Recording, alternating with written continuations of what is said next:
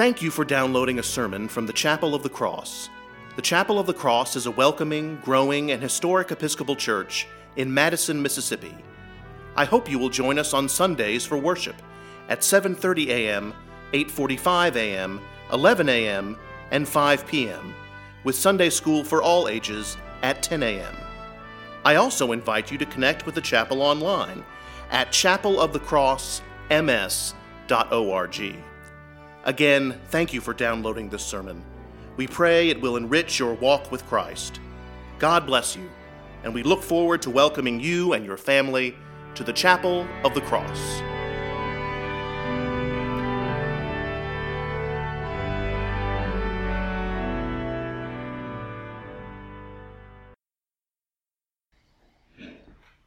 Then he said to his disciples, "The harvest is plentiful, but the laborers are few. Therefore ask the Lord of the harvest to send out laborers into his harvest." Then he summoned his 12 disciples and gave them authority over unclean spirits, to cast them out and to cure every disease and every sickness. I speak to you in the name of one God, Father, Son, and Holy Spirit. Amen. We have entered the season after Pentecost. In fact, it happened while I was on vacation. If your favorite color is green, then the season after Pentecost is the season for you, because this season is made up of green Sundays, as they are sometimes called. This is because the liturgical color of the season is green. The priests wear green stoles about our neck. The antipendium, that's right, say that with me, the antipendium, which is this bit of cloth right here, is green. Now I know, obviously today the color is white, and that's because Banks Raymond Holder will be baptized at the 11 o'clock service. But for the majority of this season, which extends from now until the end of November, green will be the color, so we should get used to it. From now until the end of November is a long time. That's about 5.5 months. So this season after Pentecost is by far the longest season of the church calendar. When football season comes around, it will still be the season after Pentecost. When Day in the Country is here, it will still be the season after Pentecost. When Thanksgiving is here, guess what? It will still be the season after Pentecost. Today is only the second Sunday after Pentecost, but when the end of November does roll around, and it is the 25th Sunday after Pentecost, it will seem like the 929th Sunday after Pentecost.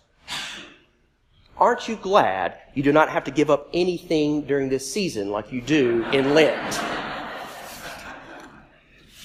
The season after Pentecost is known also as ordinary time. In Latin, it is called tempus per annum, meaning times of the year.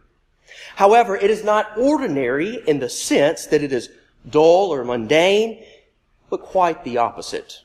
In fact, liturgical scholar Leo Mitchell says that it is in these Sundays after Pentecost that we actually live our lives. This is a season in which we live within the life of Christ. And living within the life of Christ does nothing short of transform us. What helps us live within the life of Christ are the gospel stories we will hear from Matthew during this season. These stories will most likely be well known to us. They are Sunday school stories.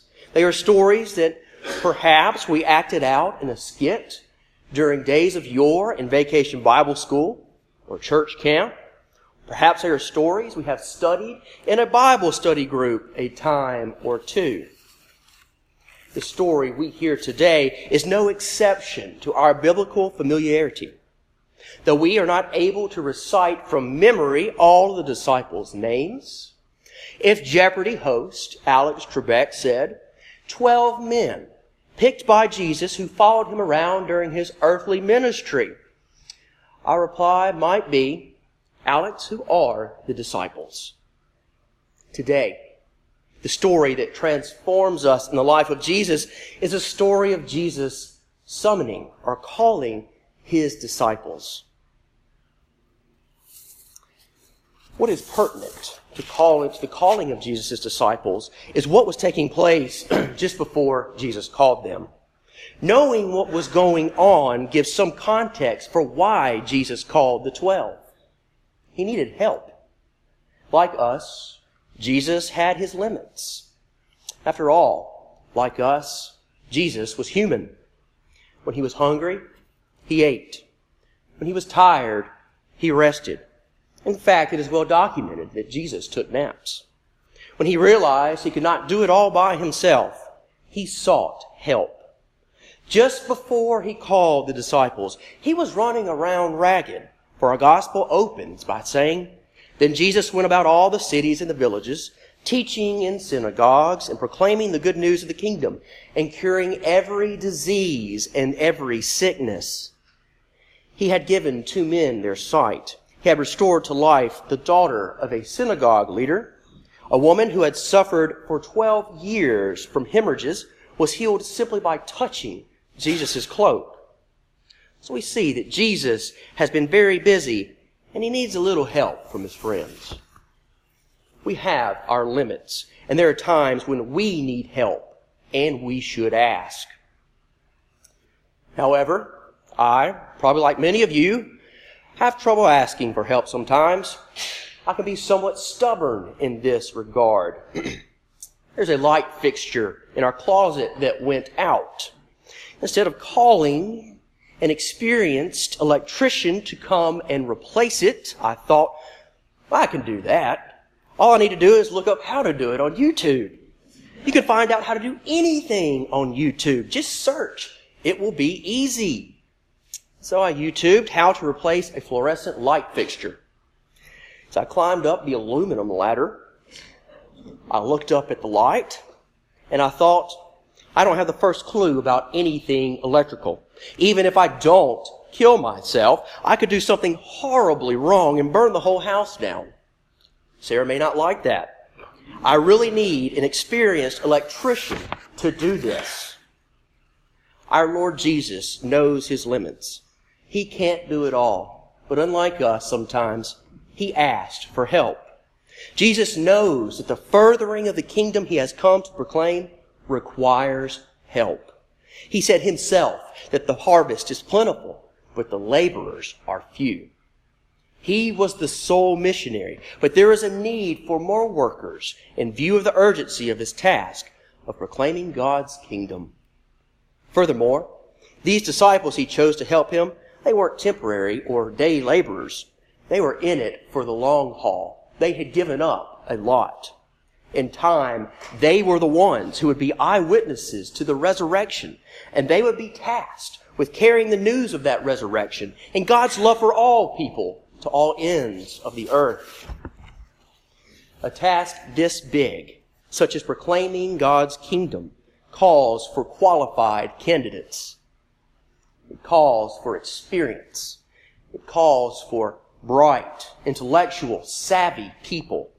It calls for people who are able to make a pitch, close a deal, and sell a product. But these folks, these 12 that Jesus called, wouldn't have made it past the first interview. A tax collector. Are you kidding me? What are you thinking? A tax collector, the most despised of society? That's who you're going to depend on? And fisher folk. Not that I have anything against fishing. I love it. But really? Come on. What do they know? What experience do they bring to the table except casting a net? As someone said this past week at the Wednesday Bible study, Jesus didn't call the smartest folk. He called the regular old Joes. This is where we are transformed by the life of Christ in this story, here on this second Sunday after Pentecost. Jesus still needs help. Our help. The help of the regular old Joes. And all of us are worthy of Jesus' calling. Jesus doesn't only call the exalted, he calls the lowly. Not only the rich, but the poor as well. Not only the CEO of a major corporation, but the school janitor. Not only the person with 3 degrees, but but the person who dropped out of high school. Not only top floor executives, but folks in the mailroom. Jesus calls a person who picks up your trash on Wednesdays. Jesus calls the person holding the stop sign in the middle of the highway, frustrating you while it is being paved. Jesus calls the person who believes in Him. And Jesus calls the atheist. Jesus calls the divorced. Jesus calls the widow. Jesus calls you. You are worthy of Jesus' calling. You are worthy to be Jesus' disciple. Yes, you. Can I get an amen? Amen. Amen.